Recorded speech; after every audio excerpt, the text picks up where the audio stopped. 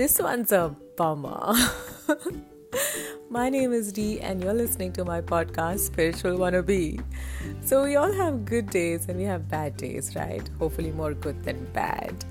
And there are some days when we know that we need to let go of a lot of things like anger, like hurt, like expectations. But we just can't do that. We're just unable to.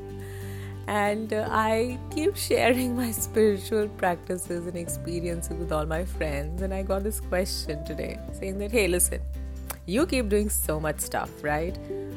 Are you able to let go of anger, hurt every time? And I was like, are you kidding me? I will be like a Zen level spiritualist if I ever did that. Of course not. I don't think I've reached anywhere close to that level.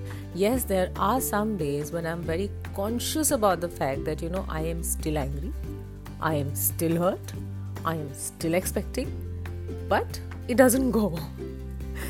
So what's the solution to that?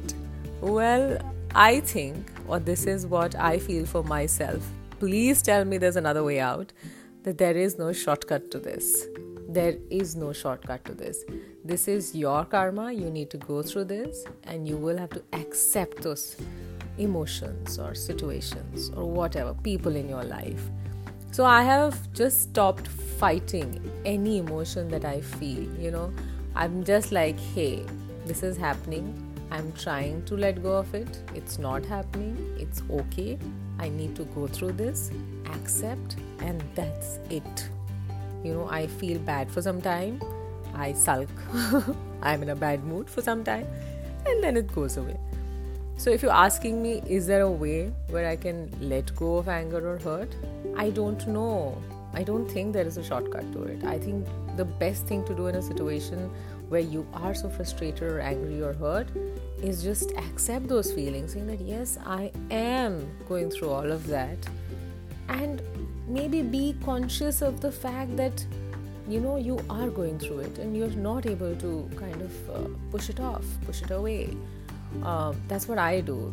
Fortunately, I think because of trying so many new practices, my level of awareness and consciousness has upped a bit. So I realize that, hey, listen, you are going through this anger and you're not able to get over it.